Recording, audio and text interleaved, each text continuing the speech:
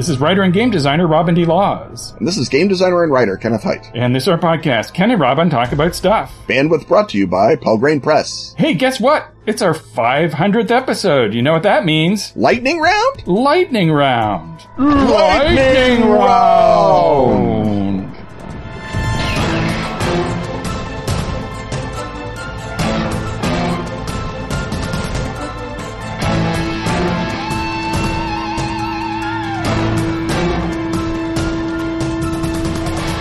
Ken, do you know anything about kitties? I might. But do you know about magical kitties? I know everything. Everything about Magical Kitties Save the Day, a new RPG for gamers of all ages. But you know, young ones in particular. A perfect intro to the hobby. You mean perfect? I do not.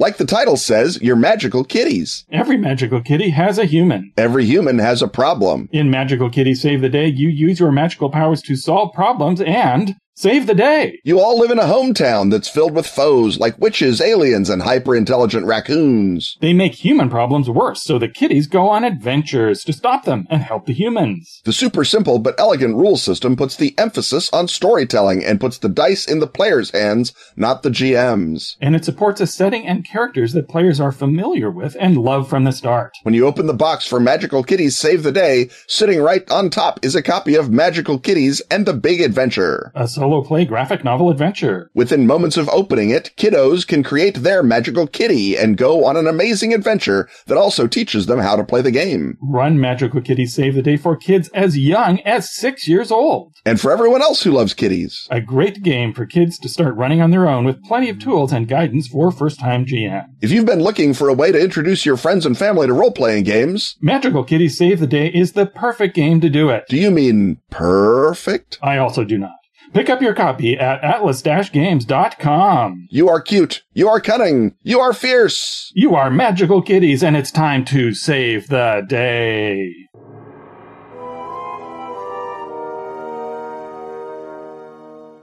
Doritos and kombucha strew the grounds. Alien big cats listening to things ripped from the headlines. It's total chaos here. Every hut opened up. The cats are wearing party hats, Ken. Many of them are wearing party hats. The king of the fire salamanders is there, mixing up his famous punch. It must be a special episode, and indeed it is. It's one of those episodes that's so special, Robin, that it has 2 zeros in its number. Yes, not just a 5 and a 0, but 2 zeros.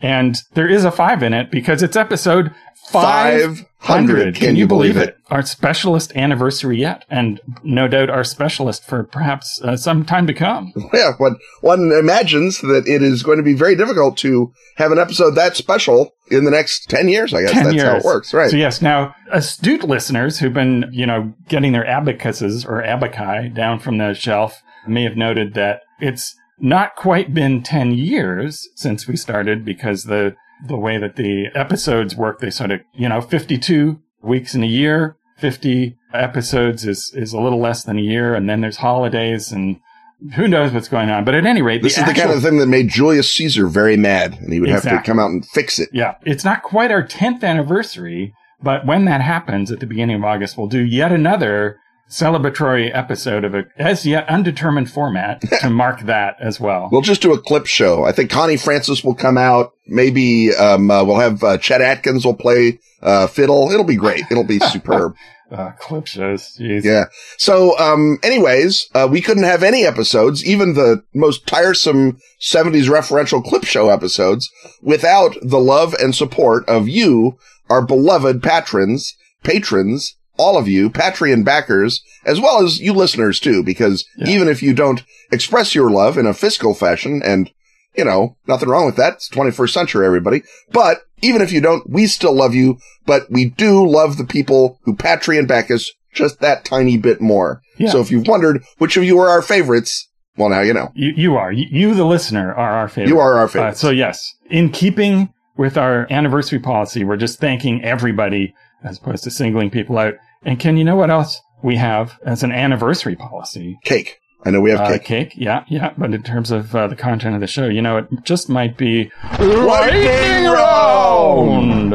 And I guess I'll kick off with our long list of lightning round questions brought to us by our beloved backers. We'll get through as many of them as we can in roughly chronological order, as take up an hour. So let's start with Kevin J. Maroney, who asks, I don't remember if I've asked this before, but do you ever get to play, as opposed to GM, RPGs anymore? Very, very seldom. It used to be that I could count on one session a year around Christmas at the Dragon Meat session, and Robin would have to run it. Sometimes Gar would run it, but I didn't have to run it. So that was always my guaranteed one session a year. Nowadays, very little. If we're playing, my group and I, there's a lot of board gamers amongst us, so we usually are cracking out the board games rather than someone else saying, you know what I'd like to do? Some of that role-playing I've heard about on the popular podcasts. That's basically just, GM for Life was stamped into my head circa 1980, and the brand don't wash off. That's all I'm saying. Yeah, my interest is similar. Occasionally, if I'm at a small convention where, actually sitting down and playing a game is a credible part of the agenda, I might get to do that. But even back in the day, even in high school, I didn't play much. I was almost always the GM. Lightning round! Patrick Joint asks, what are some good norms for levels of knowledge per point of Night's Black Agent's vampirology? Robin? Right. So we're getting to the issue of, do the different points in baseline Gumshoe actually literally reflect a deviation in knowledge? Are they simulating something, or do they just sort of reflect spotlight time? Because, of course, information, if you have vampirology, you always get the information.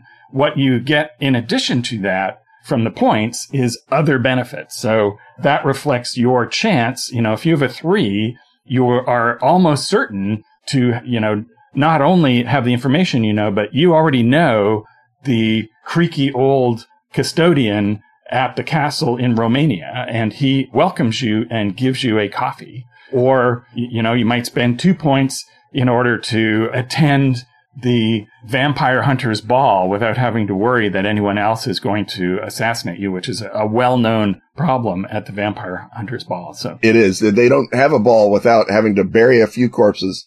Yeah, the other thing that I would reiterate is that no matter how obscure the vampire fact is, if it is the core clue, it is a 0-point clue. You don't have to spend to get it. So it can be the most abstruse piece of knowledge about how Burmese vampires feed on rice liquor as well as on blood.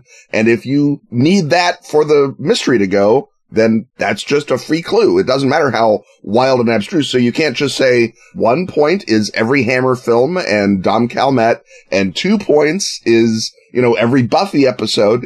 That's not how it works. Vampirology, as Robin says, it expands to fill your spotlight time. There's not like, oh no, I have postdoc in vampirology, so I have 2 points. That's just not how it works. Right. And that is a frequently asked question. And because people are used to other games where gradations in the numbers do indicate... including Vampire, oddly enough. including Vampire, determine who's better than who and are simulative. But in Gumshoe, it's just what extra goodies you get. How red is your cherry on top of the sundae? Lightning round! Derek McMullen asks, Adam Scott Glancy referred to himself as a discount can. Is he next in line to work with Time Incorporated? And if yes, has he gone on training missions? Well, I think Scott would be the first to tell you that a training mission is just a regular mission that ends in gunfire. And so far, all of Scott's missions have been training missions. I'm very pleased to say. Often the gunfire is pointed generally downrange. That's, Scott, say what you want about his impulse control. He's definitely trigger control. He's on it. He practices gun safety and time safety. That's one of the reasons that he was picked. Also because we got the extra big time cycle in, and my legs don't stick all the way down to those pedals. So it was important to bring Scott on. Right. And it does have to be said that he is sent on the gunfire requiring missions because he has many, many fine qualities in addition to the, coming strapped. But he is obtrusive. Yeah. Everybody knows that. And the other problem is the Walter Sobchak problem, in that Walter Sobchak is also a time traveler.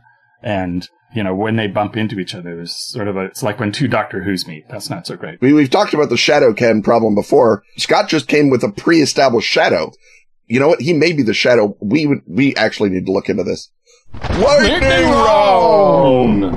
Michael Kuehl asks, what's a historical time and place that would make a good setting for fantasy, whether Wainscot fantasy or alternate history, preferably one that hasn't been done? Robin. Okay, so if it hasn't been done, that means it's too obscure to be a good setting. So we want one that has been lightly done, because the whole point of this is to be relatively accessible, right? If nobody knows the 4th century in India, having an alternate version of that is of no use to anybody. Not super relevant, no. But the Napoleonic era, I think, has been, it's certainly been touched on in fantasy and so forth, but it's close enough to our time that it's accessible, but also has not been wildly overdone. Basically, I think anything, once you get firearms in there, the fantasy kind of drops off a bit. So I think that'd be great to do a Napoleonic Wars kind of Wainscot fantasy behind the scenes game. The Napoleonics are wonderful. I think there's only been one fantasy game that I know of that was explicitly set there. And of course, Naomi Novik's got her Ridiculous Dragon novels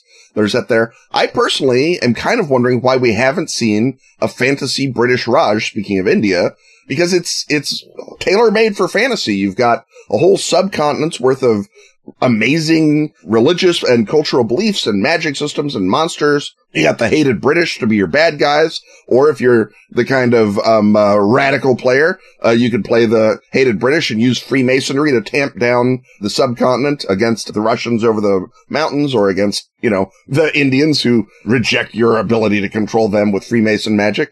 But either way, there's a ton of literature about it. It's there used to be a bunch of movies about it. It's a relatively well-known setting, and again, as I say, perfect villains. Lightning round! Martin Rundqvist asks, name a piece of rules machinery you publish that you suspect hardly anyone has ever used. Robin. So the first thing is that no matter how clunky a rule that you published and now regret seems to you, there's someone who not only uses it, but loves it and will be unhappy when you take it out. So there's no such thing as no one has ever used. I think that in Ashen Stars, the idea that there are negative consequences when your crew's reputation goes down too far and you get crummy contracts and you can't, it's harder to afford repairs to the ship. I think that level, I'm not sure the vast majority of players go into that, but it is there for people who want it. And if you want to avoid it, don't be a space weasel. Yeah, don't be a space weasel. That's good advice anyway. I think that some of the mechanics that I put into Vampire 5th Edition maybe are taking a while to sort of settle in. I hope that people are using the project mechanics. I put in the memoriam mechanics in which you remember something that happened to you when you were a younger vampire and play it out and figure out, oh, I did leave those gold bars in that basement 200 years ago, but now I can go get them. How great is that? I think that that's a super fun and evocative thing, but I feel like it's not really the way that people were used to playing vampire with a lot of flashbacks. Maybe now in our modern era when flashbacks are part and parcel of so many adventure shows, it's more common. I hope it is, because I think it's a pretty great system. Lightning round! Frank Motocross Redding asks, how does one keep a useful overview of one's sizable physical and digital game setting and adventure libraries? I think that one probably has to have some sort of app, right? I don't know if Library Thing, because Library Thing tracks by ISBNs, and I feel like a lot of game companies are iffier on their ISBNs. With digital stuff, good old search seems to work for me so far, except for the part where I don't remember if I have that particular digital game book from that particular bundle of holding.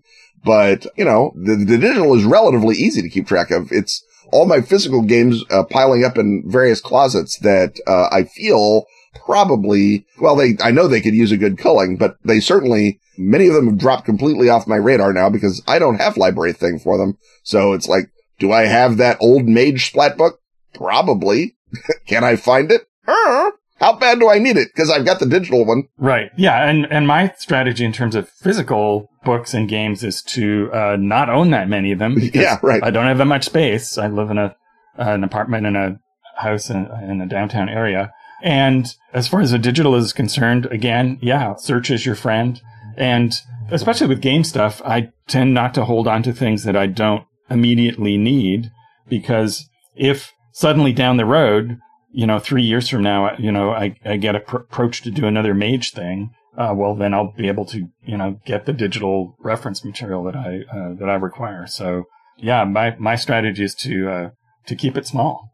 Lightning round! Andrew Miller asks, ground beef lends itself to all sorts of kitchen applications, but ground chicken is mysterious. What's the best way to use ground chicken in my kitchen adventures? Robin. Right. Well, much like our advice last week to professional DMs, I've had no experience either with ground chicken. But my guess is I think you want to put it in some sort of a samosa sort of situation, something with pastry, something with phyllo dough. Yeah, you almost, because the natural thing is to sort of just do an extension and say, well, you use ground beef in tacos. Maybe you could use ground chicken in tacos, but ground chicken would turn to mush in tacos unless you're really loading it down. That's why you'd get the rotisserie chicken, you pull it to pieces, or you cook up your own chicken and cumin and whatnot. Ground chicken, I think, you're right. I think it has to go into sort of a samosa type situation, or into anything where you're making a filled pastry. I could imagine making like little tiny chicken pies, like chicken pot pies with ground chicken instead of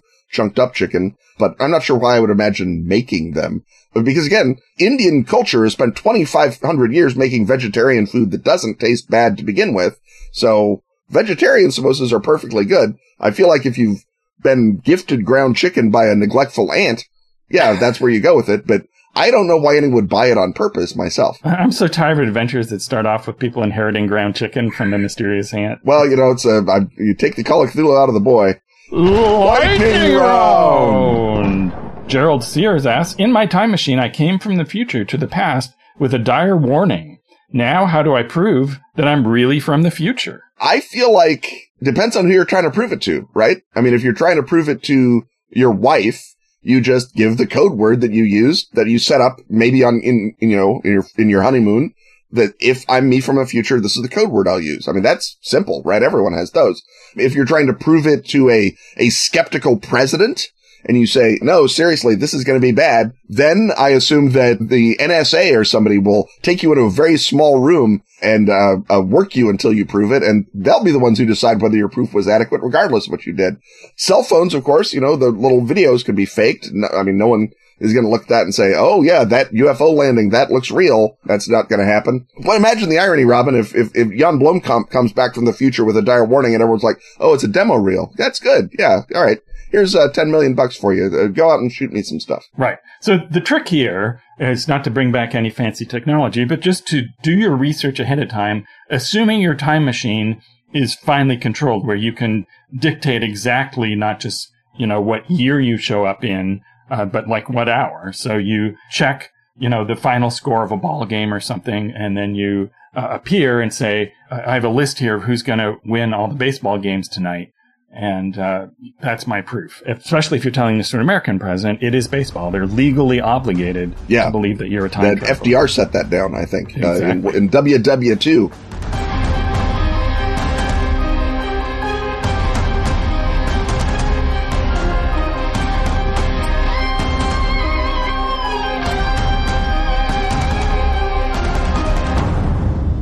Dracula is not a novel. We know this. It's the after-action report of a failed British intelligence attempt to recruit a vampire. Yeah, we've been through all this. And the Dracula Dossier Director's Handbook has more secrets, more dangers, more mysteries. For players and directors to explore together. We did a year's worth of ads about it. But it doesn't have Varna. It doesn't have the Ring of Dracula either, or 13th Age-style icons, or bibliomancy. Or a Hand of Glory, or Red Mercury, or hard-won advice and actual play reports. If only someone could gather up all that material that you and Gareth wrote after the fact. Someone has. You made Gar do it, didn't you? We've assembled. Gar has assembled. The cuttings from the dossier have been assembled into a 50-page PDF. Available free with a special offer from the Pelgrane store. Just buy a print copy of the Director's Handbook standalone. Or the Dracula Dossier Core Bundle, the Director's Handbook and Dracula Unredacted in print. Or the Dracula Dossier Starter Kit Bundle, the Night's Black Agent's Core Book, the Director's Handbook, and Dracula Unredacted in print. Get 25% off any of those print bundles,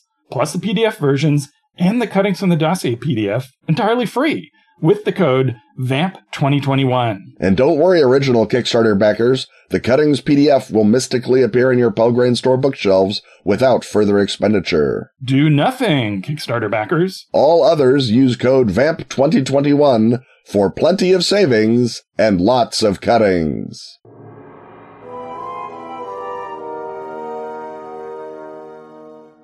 Lightning Round!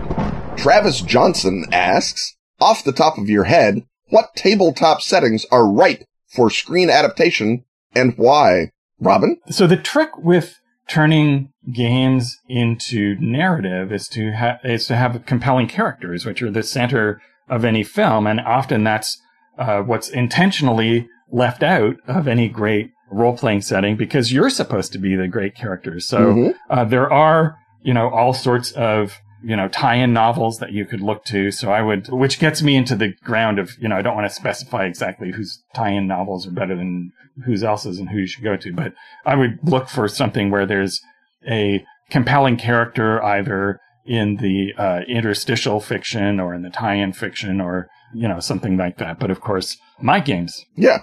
Any game by Robin or myself, obviously. I would say that games that have a meta plot may be better movies than games in many ways.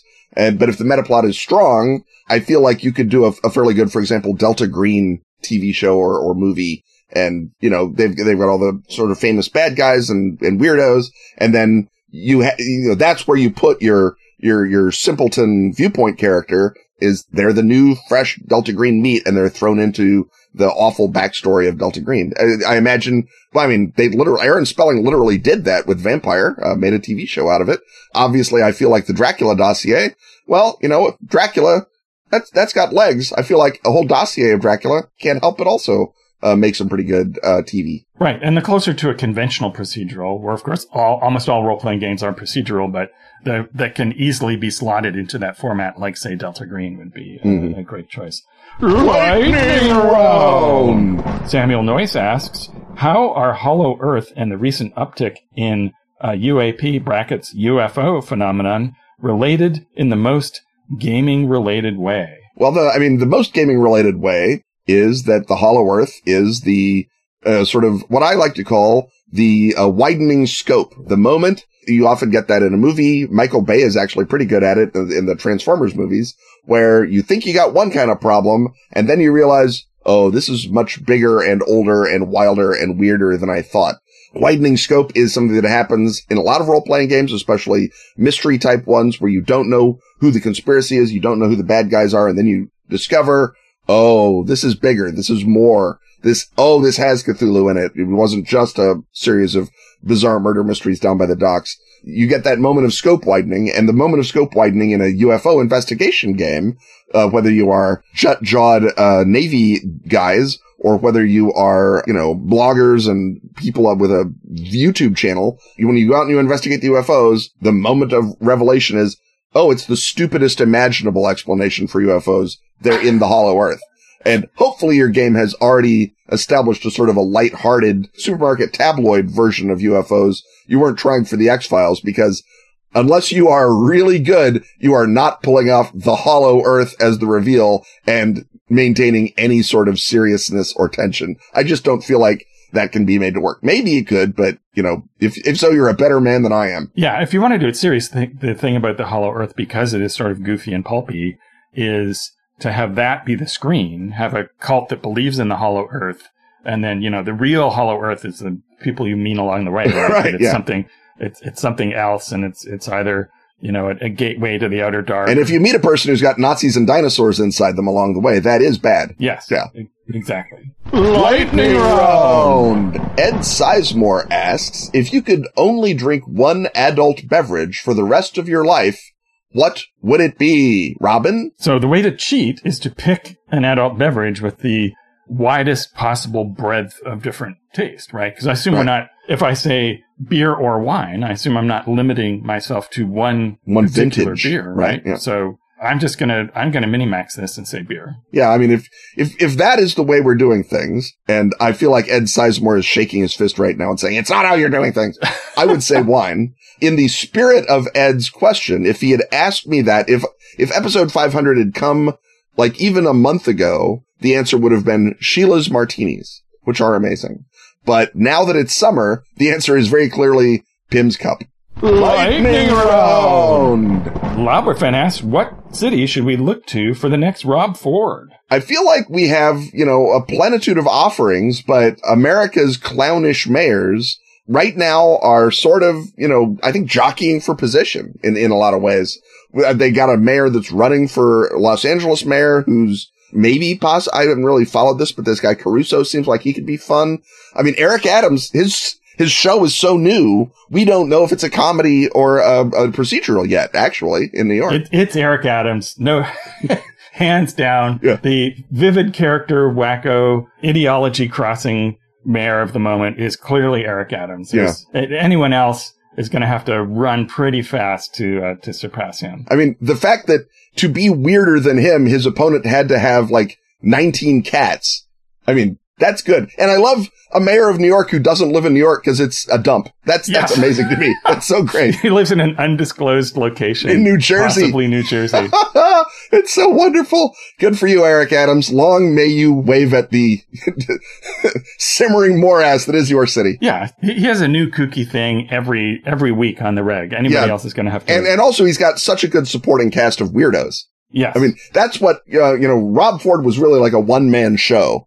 In a way. Well, he was in Congress because he was a weirdo from Toronto. Yeah, which is just funny. A weirdo from New York is just, a New York mayor. Yeah, but now there's more weirdos. It's sort of, is that the unsinkable Kimmy Schmidt sort of a vibe? That's what he's got. He's the third season that show never got. Lightning round! Sam Rutzik asks, what Greek philosopher would be best in the NBA? And we don't mean Knights Black Agents, we mean National Basketball Association. And what past or present NBA player, that's how we can tell, would be most interesting at one of Socrates' symposia?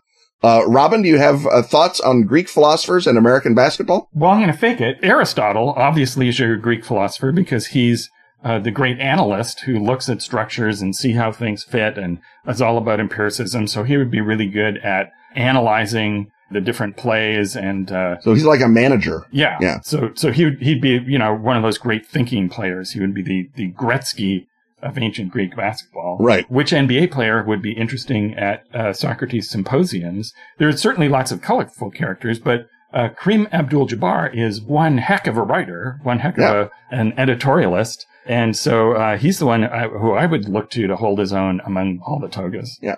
I feel like if we're looking for pure athleticism, Plato is hard to beat. He wrestled in the Isthmian Games. He was like basically, next level from Olympian athlete. So, athleticism is the core thing. You can teach basketball, but you can't teach willingness to grapple with sweaty men. And I think Plato proved he was willing. So Plato, I feel like he's short. He's like 5'7", but a short, aggressive athlete can still do well in today's NBA. I'd like to see him out there, maybe backing up a more aggressive front line. I feel like that's a strong pick. In terms of, I would just love to see Michael Jordan, and this is, of course, the very vanilla answer at Socrates Symposia, because he is virtu. He is excellence. He is the good. And Socrates is like, like Mike. Be like Mike. Do that. Yes. You nimrods. Socrates question, should you just do it? Should you just do it? Mike's like, yes, do it. And they're like, yeah, okay, be like Mike. Symposium solved. Problem over. It'd be amazing. And I mean, he legitimately does have that, very considered philosophy of action that I feel like, it helps with a little of the more airy, speculative nature of Socrates. Socrates himself, fighting man, fought at Delium. He knows a little something about, bringing it all to the court. And I feel like he and MJ might get along. Lightning round. Sean says, self-promote. What is the next piece of creative work we will be seeing from our esteemed hosts? I don't know what the next piece is from me, but I will tell you that Blood Sigils, the book about the blood magic scene in Vampire 5th edition in the World of Darkness, will be coming out at a time, and it is the thing that I have most recently, I think, completed. You never can tell until it comes back from the licensor, but I'm very happy with it. We had some great writers. We had Greg Stolze. We had Jose G. Garcia. We had Emily Cambias. They did a wonderful job. I'm very happy with it. And I love the idea of the sort of, if you're vampires, there's still the skeevy weirdos that you don't like. That's who the blood magicians are. Even vampires need somebody to look down on. Not even just askance at. It's like, you go down to the sort of the street market and you think, well, if I wanted black tar heroin, I bet I could buy it here, but do I even want to be in a place that'll sell me that? That's what vampires think when they go to the magic scene. And I love that. And we got to sneak all kind of monsters in. It was great fun. Robin? The next things from me that are in post-production, ergo, therefore going to come out, are the Pavis and Big Rubble books from Chaosium, which are the new updated versions of those classic. I was at the table where you were commissioned to do those. Oh yeah, you were there for the pitch on those, and that was a while ago. So that tells you how long it takes to get things through the pipeline. And it's also a very big rubble. In fairness, these are both gigantically large books, and unlike previous version, they were written by one person. Yeah, me, Robin. Also in post production is the second installment of the 6 Ages Glorantha set mobile game. If you haven't played 6 Ages already, you can go and play the first chapter, which is very exciting. But it's been a great fun process of fusing narrative with resource management. And this is the one where the Chaos Age is coming, where the end of the world is on its way, and you're trying to eke your way to survive to the end of the world and possibly beyond it. And so it introduces some fun new dynamics, including the characters that you interact with in the screens where you're given problems to deal with. There's more characterization and more interaction between them. Particularly the king of your tribe is a big important deal. And so that gave me a chance to play with sort of Shakespearean royal narratives in this very interesting, fun format. Lightning round! Dan O'Hanlon asks, why do the Nordic alien and the gray alien drink kombucha? Robin? So the Nordic alien, of course, is a bit of a hippie. Yeah. He's into macrobiotics. He's into world peace. He's into cleanses, even though there's no scientific basis for them. Nordic aliens, they can fly aircraft, nutrition, not their strong point. And the gray alien is agreeable. Normally, they kind of stick to themselves, but the Nordic alien and this gray alien, they became pals. And the gray alien doesn't really like kombucha per se, but he does like drinking kombucha with his friend, the Nordic alien. Also, if you are a gray alien with a primitive, mostly evolved away digestive tract, gut biome health is even more important than it is for most of us. And as we all know, the gray aliens are very interested in colons. So... Lightning round! Trung Boy asks, was Thaco really all that bad? I don't think so. I mean, it was counterintuitive and weird, but keep in mind, this was 1977. D&D was counterintuitive and weird. I think that it's better the other way, but, as tables to memorize, it was not a particularly onerous table to memorize, and the idea of, your vulnerability being the number sort of fits with how dice work, I think. It's just, I didn't find it that bad. No one should necessarily go back to it because, I think people do more tend to count up than down. That's just, psychology. But I didn't hate it. Robin? Right. Somehow Thaco got worse when they called it Thaco. Yeah, once it had a name. Instead of just having you figure it out. But it's not that Thaco was bad. It's that higher numbers being better armor is good. Yeah. Lightning round! Alan Wilkins asks, miniature giant space hamsters, threat or menace? I think, Robin, that's just space hamsters at this point. Or am I wrong? Threat. Menace. Lightning round! Laurel Halbani asks, what is your favorite new recipe or food preparation you would recommend to Cardus listeners? I have very recently gotten interested in Georgian bean stew, which is called lobio. And there's all kind of different ways to make it. The Georgians now make it with red kidney beans, which is handy because I'm not going to be getting Georgian beans anytime soon. And that's Georgian as in Eastern Europe. Georgian as in the Caucasian Republic, not as in the multiracial American state. Basically, it's red beans. It's a Georgian spice mix called homeli suneli, which is good fun to say and even more fun to reverse engineer. It usually has nuts in it. The Georgians like to make it with walnuts. I hate walnuts, so I make it with almonds. which works just about as well. And you basically make this bean stew. You can add or not add meat to the process, but I think it's best just as itself. And then you eat it with really dark rye bread, and that combination of flavors is super good. If you hunt down my Twitter, you'll find my recipe for it that adds Chicago Jardinera to it for an even better and more delicious lobio. So my food experience during the pandemic period has not been one of going out and buying new ingredients and experimenting with them. It's been more about survival. So the closest I come is a weird food trick, which is that I've gotten into flavored bitters in a big way, and using those not just in cocktails, but also as a flavor ingredient, either in a Diet Cola, store brand Diet Cola, which on its own is terrible. Yeah, it is. It's actively terrible. Put in like 5 dashes of coffee pecan bitters or rhubarb bitters, and it's suddenly great. And also, just as likely, I will do a club soda with either almond syrup or hazelnut syrup, and also, again, a compatible bitter. Nice.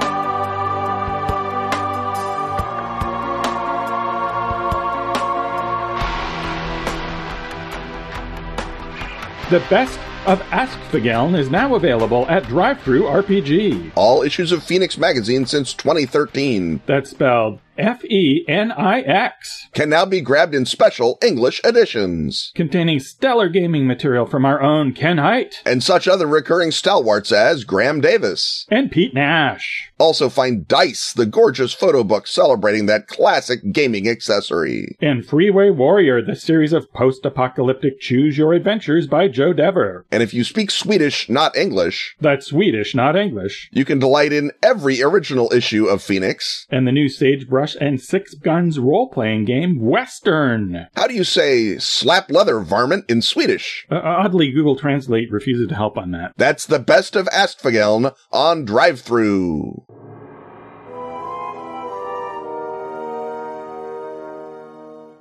Lightning Round! Jim McCarthy asks, it's 50 years in the future.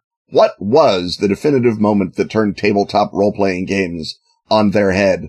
Robin? It's probably some sort of seamless interface that allows people to play mechanically complicated trad games and takes away all of the bookkeeping of that while allowing you to retain all of the creativity and spontaneity. And the person who cracks that will radically change the form. Yeah, I thought it was Neverwinter Nights way back when it came, because that was as close as we'd gotten to a plug-and-play dungeon that almost any idiot could make. And I thought, well, that's literally that's what we need.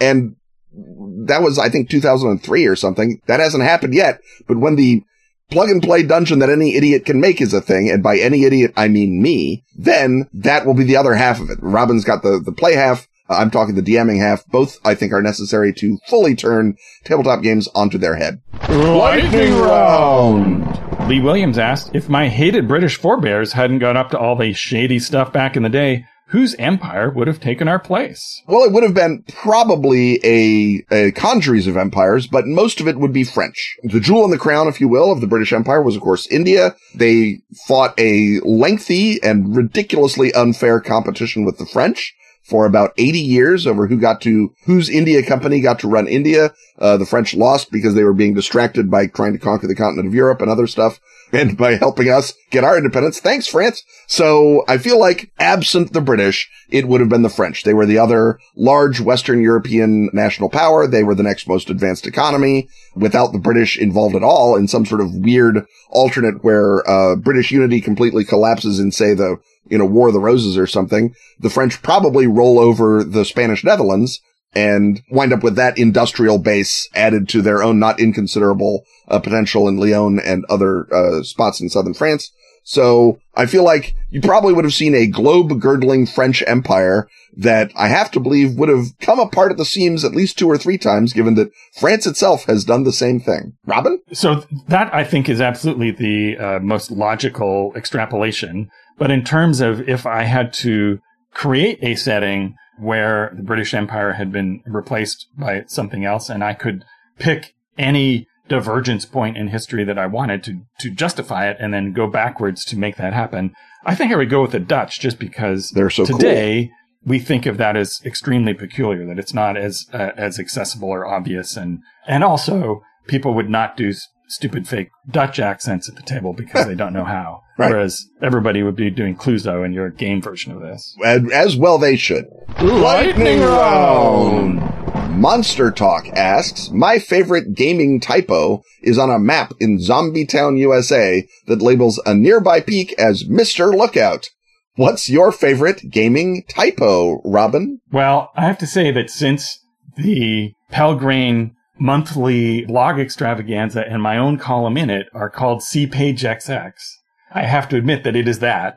It makes me a bad person. But famously, there's a CPageXX, or possibly several, in first edition Mage, and it's not the first or last time that has happened, because it's the easiest mistake in the book to make. And therefore, because whose product among us is without typos? Sadly, not mine. So, but that one seems like the patron saint, the egregore of typos. Yeah, there was a page in, I think it was the first edition Malkavian book, because this error goes all the way back to the beginnings of White Wolf.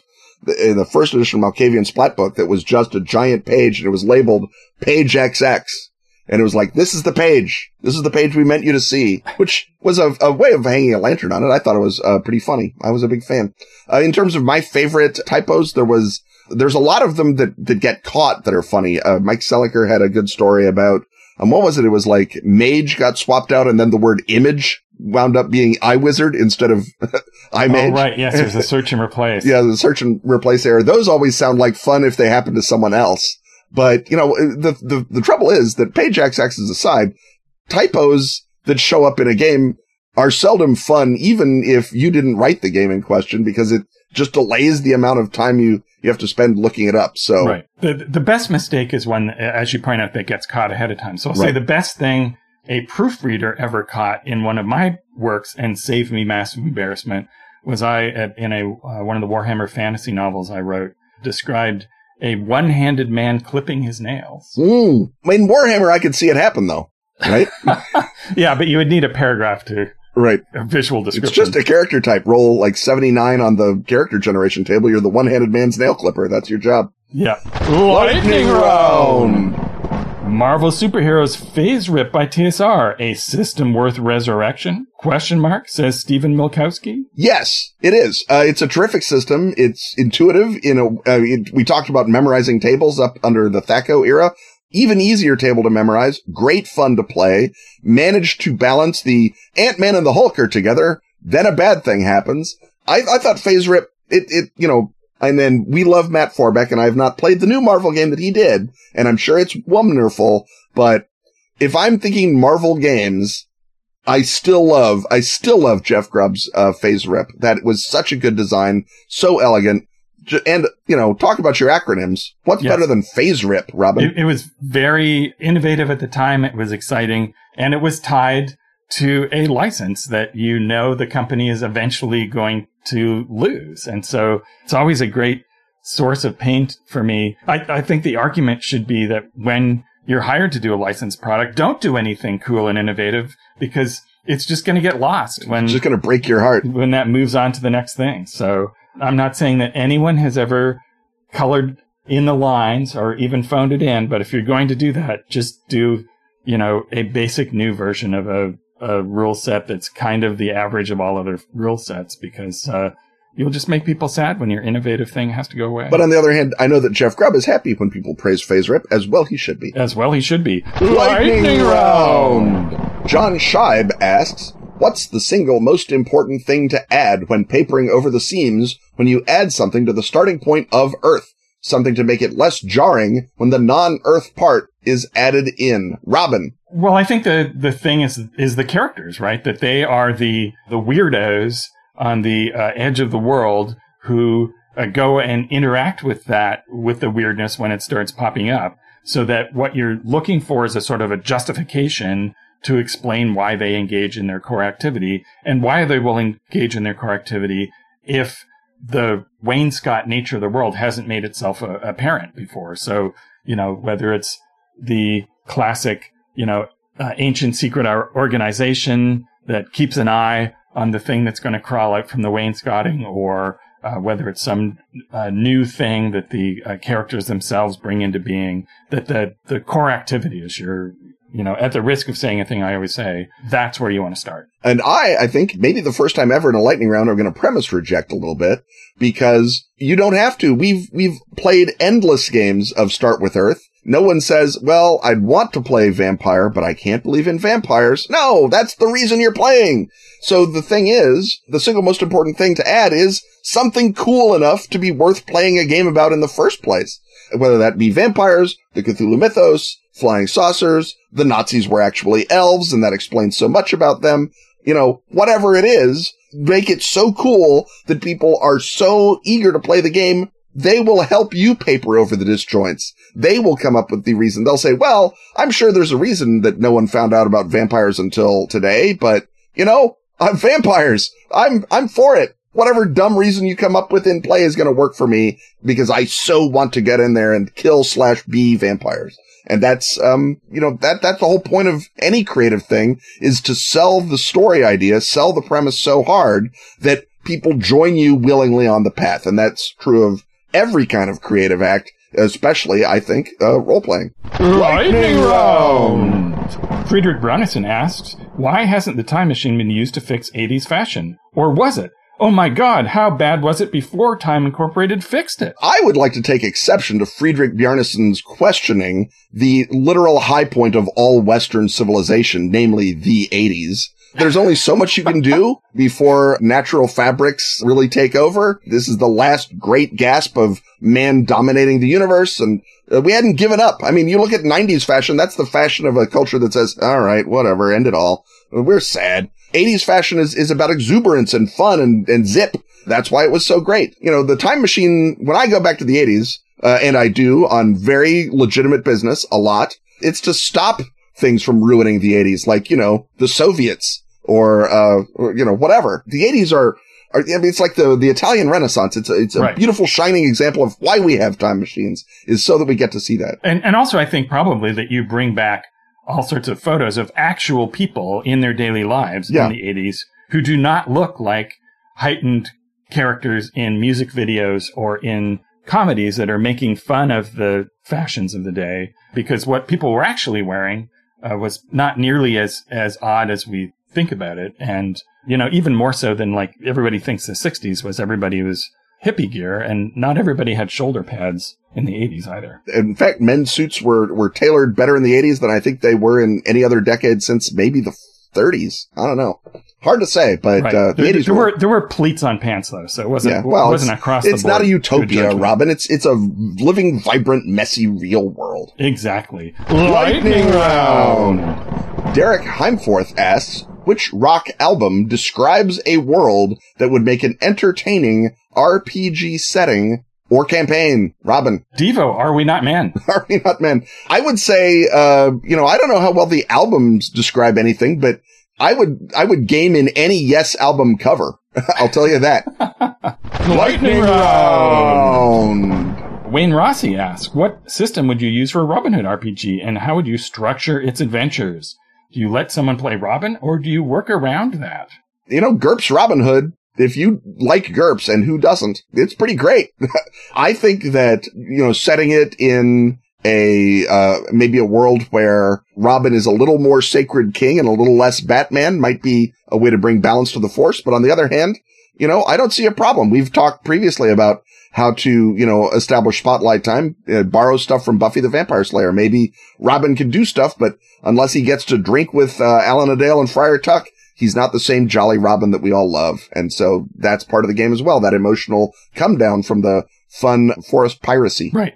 I suppose you could do the revisionist version where you don't know which of the characters will become the legendary figure, who might or might not then be referred to as Robin Hood. So I suppose it depends on whether you want to do kind of a gritty historical take that recognizes that these stories will later become legend, or whether you want to do the straight up Michael Curtiz, Errol Flynn Robin Hood. In which case, that is an adventuring party, and Robin Hood is pretty good at splitting arrows and so forth, but he doesn't, dominate the whole party, other than, being Errol Flynn. Exactly. Lightning round! Eric, speaker in digressions, asks, one rule for the Veil Out is to discredit the truth by associating it with crazy conspiracy theorists. Does that still work in 2022 now that crazy conspiracy theorists have gone mainstream? Well, some have gone mainstream. Others have been banished from Twitter, never to darken our days again. I feel like Alex Jones is well known, but I feel like describing him as mainstream is an insult both to Alex Jones and the mainstream, quite frankly. So I would say there's always something crazier. You may think, well, nothing's going to get crazier than that, said the Methodist lady sipping her iced tea. Oh, things got crazier than that, ma'am. Things definitely got crazier than that. Yeah, I think absolutely the increased visibility of conspiracy theorists and the fact that people are onto them and know that many of them are grifters and are, selling trying to come up with new content to sell their supplements, just makes it all the easier. It's like, if one of these people says that the weird creatures in the forest really existed and they're going to produce the footage, that's sort of self-discrediting. So the good news is it's easier to veil out. The hard news is that more things are crawling through the veil now that collective reality is melting away. Lightning round!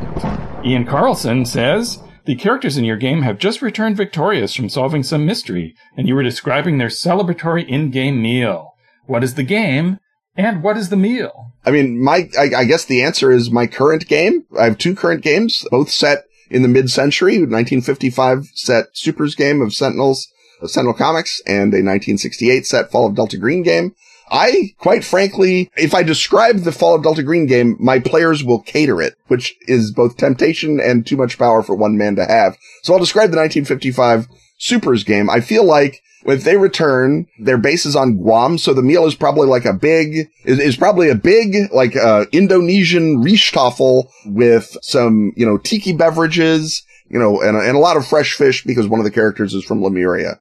So I feel like that's sort of the vibe we would go for. Maybe we'd go around the table and ask everyone what their favorite course is. And of course, Craig plays a man made out of liquid mercury who doesn't eat. And so he would say, don't eat. And that would be good fun. We'd all enjoy that joke. And we have an alien. So he would say, oh, what I love most is thing that you did not think was the meal. These delicious napkins. And everyone's like, oh, Crab, you alien, you weirdo. And I feel like in a game, meals are about not so much describing an ideal perfect meal as they are describing the characters and giving you another facet of the character's humanity, or in the case of others, alienity and robotness. And so that, I think, is really the point, not naming some meal that you think would be wonderful to eat or even to think about eating, although I would actually love to eat a Riekstafel if someone made it. Well, food is a great way to evoke setting in a way that we often neglect. So for the purpose of this question, I'll pretend that I'm currently running the game that I was running when the pandemic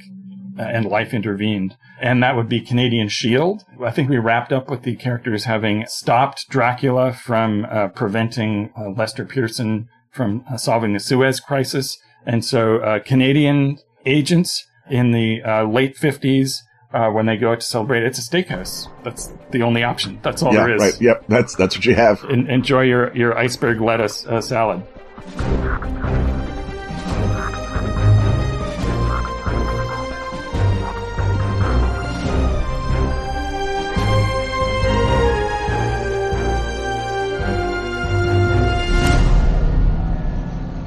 Delta Green Iconoclast, a campaign of horrors modern and ancient, brings a team of agents to a scene of terrors all too real. Mosul in 2016, held by the self-styled Islamic State in a reign of depraved brutality. From a small base at the Kirkuk airfield, the agents must research the horrors to come and prepare for a harrowing infiltration. ISIL fighters destroy mysterious artifacts. A Delta Green veteran goes rogue. Hidden myths permeate the Battle of Mosul. A demon god beckoned by a bloodthirsty cult. Plus terrifying supplementary material. Rules and guidelines for spying, crime, and backroom deals. New rituals. New tomes. And the dreadful details of a threat to suit all the evils of humanity. Available now in PDF. Or pre-order your glistening hardback, slated for October release.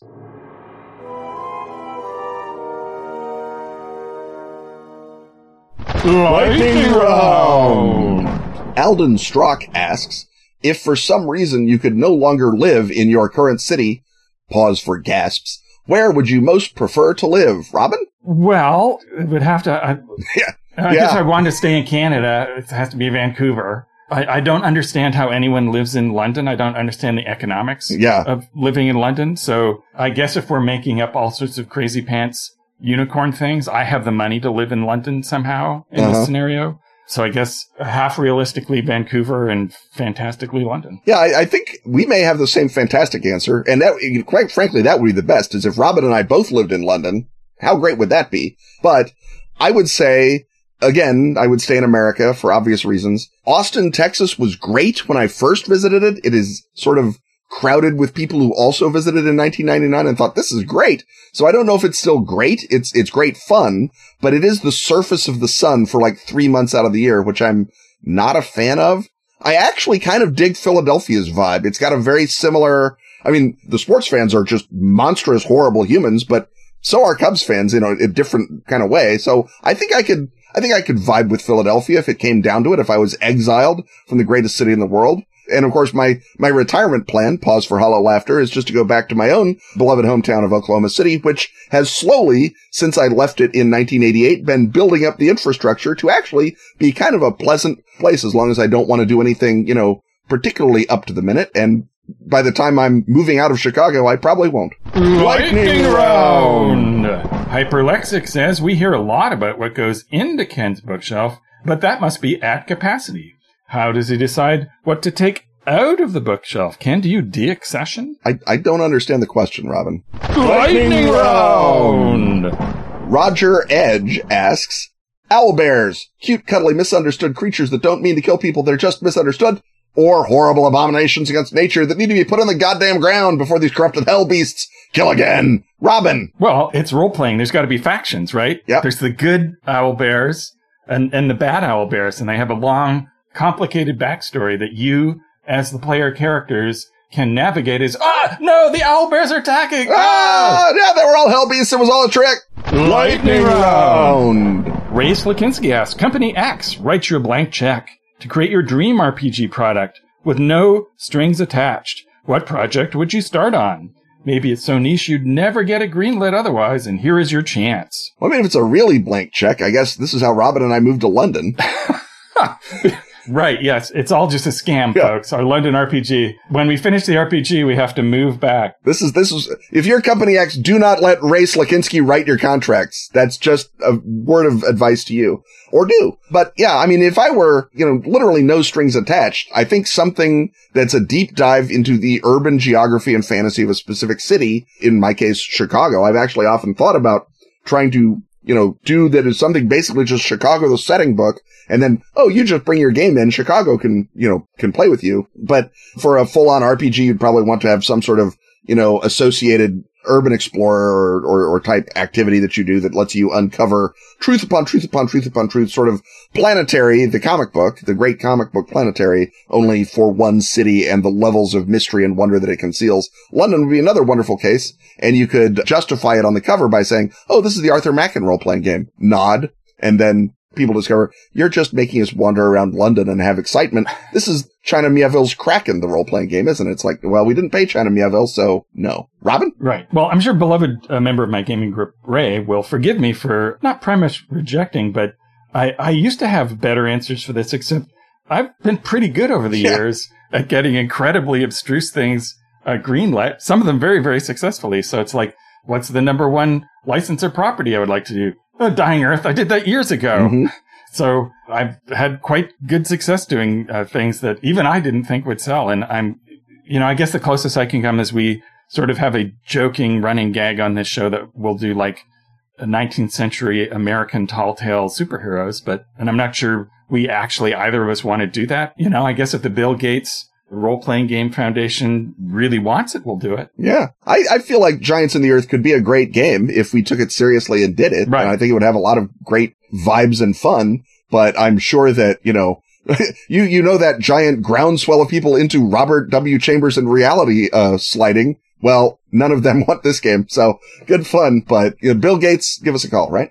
Lightning round. Tim Vert asks, what person, living or dead, would you love to have at your gaming table? Robin? Okay, so first of all, when given variants of this question, I do not truck with the dead because it introduces too many questions, right? It's creepy necromancy. Yeah. Does the person become a regular member of your gaming group? Therefore, it's a backdoor way of resurrecting someone. In which case the answer is Nigel Fidley. Right. If I have 3.5 hours to spend with my mom again, am I going to make her fight a carrion crawler? No. So when we come to living people, also, if I have a single gaming session, I do not want to spend most of it explaining what role-playing is. So I'm going to draw from the list of well-known existing celebrity role players. So this may be somewhat mercenary of me, but I would try either to hook Deborah Ann Wall on Gumshoe or play drama system for Patton Oswalt. And you can bring other friends in this game group. Right, yeah. Deborah Ann Wall is a strong answer, quite frankly, for so many good reasons. Yeah, getting her into Gumshoe would pay dividends all the way down the line. I think Jon Favreau, he has a good table energy, and he's also a gamer, and I feel like you wouldn't have to explain a lot to him. He'd sit down, we're saying it's 1968, we're fighting Cthulhu, go, and he'd jump right into it. I think he'd have a great time. I think Jon Favreau would dinner be fun. Too. That'd be great. If you're nice, yeah. Lightning round. Elias Helfer asks, if Ken were to take his time machine and go back to when you were just starting the show, what is one thing you'd like to tell your former selves to give them a better podcasting experience? Well, I mean, virtually every aspect of this podcasting experience, at least from my perspective, has been a cakewalk. I love it. But I would say get a Patreon earlier. It took James D'Amato very, very seriously looking me in the eye and saying, stop leaving money on the table, you simpleton. He said it nicer than that, but I knew what he meant. You could tell from the look in his eye. I could tell exactly from the look in his eye. He has very expressive eyes. I could look in them all day. Anyway, where was I? All right. I would say start our Patreon early, build out the way for our beloved Patreons to love us back a little more and maybe even a little more robustly. Look into, Twitch or YouTube or some things. I don't say that we need to do that now, mostly because it would be hard. But also, back when we were starting, we didn't know Darcy Ross. I could have gone and found her and said, hey, I'm a stranger to you, but I'm from the future. Here's the code word that we established that in 2016. Sorry. But come and expand our podcast into a multimedia sensation. That would have been fun. Yeah. You already did the main one, start the Patreon earlier. The other ones, which if you hear the very early episodes, it takes us a while to get the sound right. So it'd be buy good microphones right away, and Robin, take them out of the room with the big glass windows. Yeah. So if Rob Borges goes back in time, that's what he's telling me. Just all the things Rob Borges told us over the course of 8 episodes, Rob Borges would tell us right away. Right. Lightning round. Jacob Borsma asks, what will it take to see Ken and Robin live again? Well, everyone cross fingers, but it will take a ticket to Gen Con to see Ken and Robin live again. Am I correct, Robin? I bought my ticket. So the way I'm putting it is I'm scheduled to be there. So there's a new variant every 100 days, and there might be some other, things, life stuff. Foo-for-all. But I really hope and want to be there, and I hope it's good. The other test will be if people go to Origins and suddenly there's a big clump of people who suddenly have to figure out how to quarantine in Columbus for a week because they've got, they're vaccinated, everything, and they're fine, but they're stuck in Columbus for a week. That's also not good. So cross fingers for other big gaming events not being transmission events. Lightning round.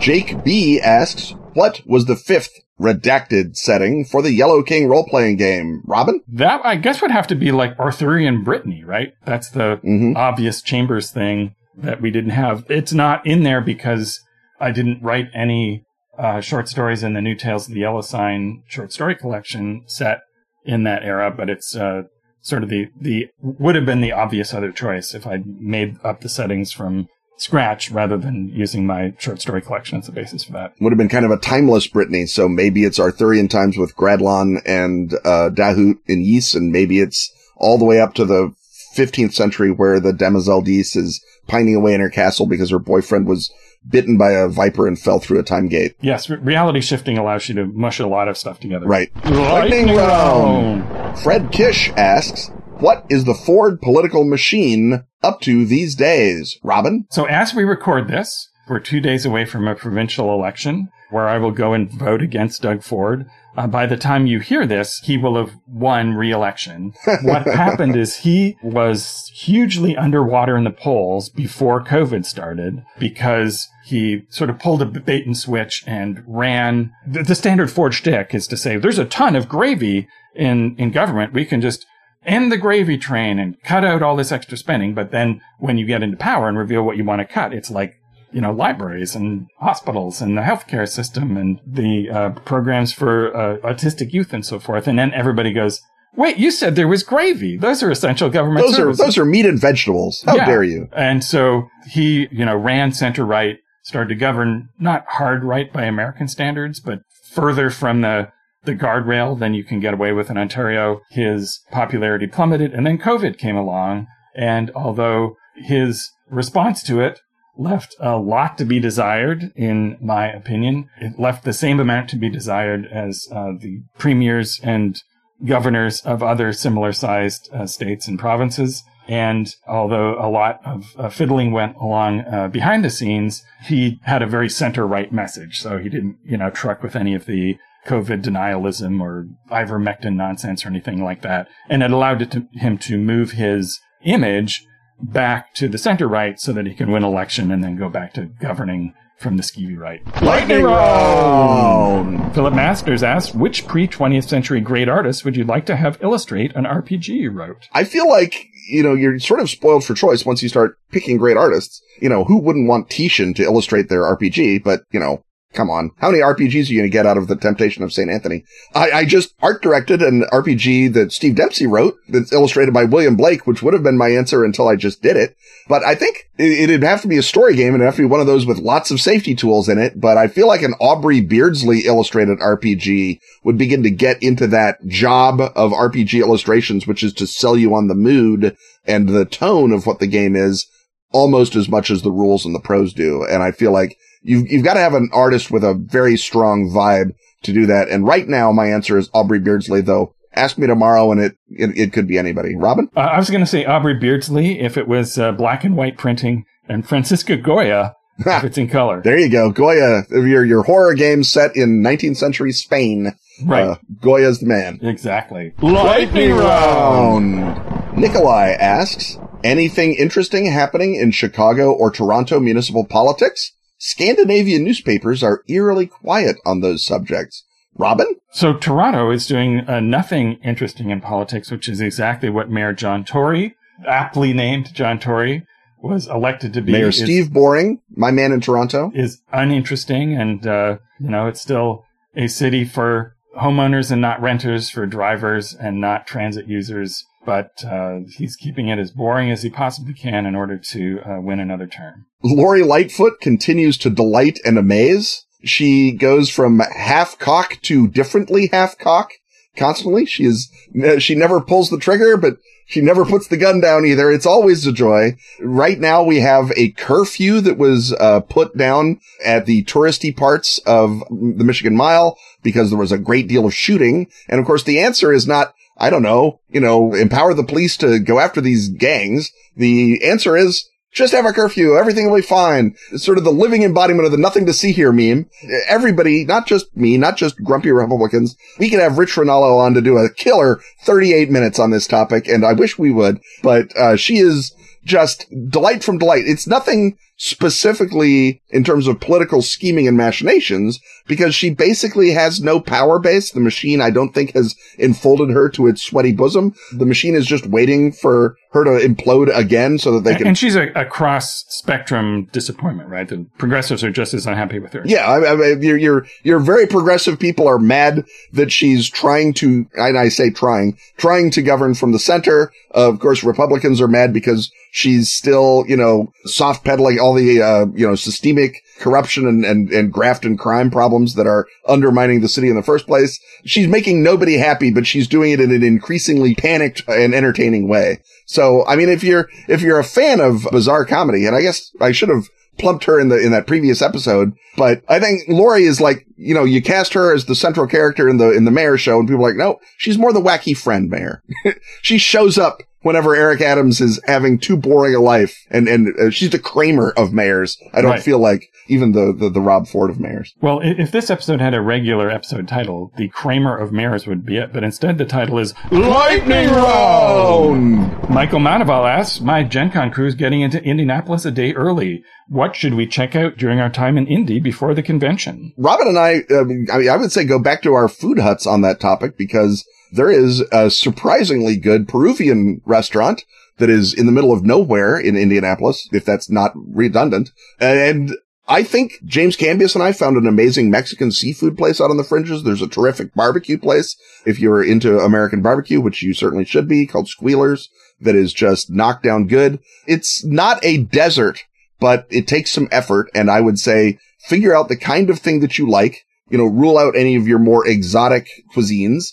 But I think there's some depth there. I think that there's some strong choices. And if you say we want the absolute best of X available in Indianapolis, and you have to add that last part, you won't walk away disappointed and unhappy, I feel. I would also recommend the Art Museum. Back in the day, it was hard to get to before the days of Uber, and harder to get out of, harder to get a cab to show up, but very much well worth it. It's a really solid collection because there were rich people in Indianapolis when all the European art was available to purchase. Yeah, any mid-sized American city will have a art museum that actually punches well above its weight when you look at it. It's just the fact that we had, all the money at the turn of the century and Europe had none. They have some nice Surratt, for example. Lightning Round! Neil DeCarteret asks, what would you call a segment in a Q&A show where the hosts answer a series of rapid-fire questions from the audience? Robin? Lightning Round! And that's our 500th anniversary show. We'll be back next week with 501 and the regular format with all sorts of typical Ken and Robin talking about stuff. Stuff having once again been talked about, it's time to thank our sponsors. Atlas Games, Pelgrane Press, Asphagon, Arc Dream, Dork Tower, and Pro Fantasy Software. Music, as always, is by James Semple. Audio editing by Rob Borges. Support our Patreon at patreon.com/Ken and Robin. Wear this show or drink it from a mug with Ken and Robin merch at tpublic.com/user/Ken Robin. Celebrate avian brigandage with our latest design, Stormy Petrels of Crime. On Twitter, he's at Kenneth Hite. And he's at Robin D. Laws. See you next time, and once again, we will talk about stuff.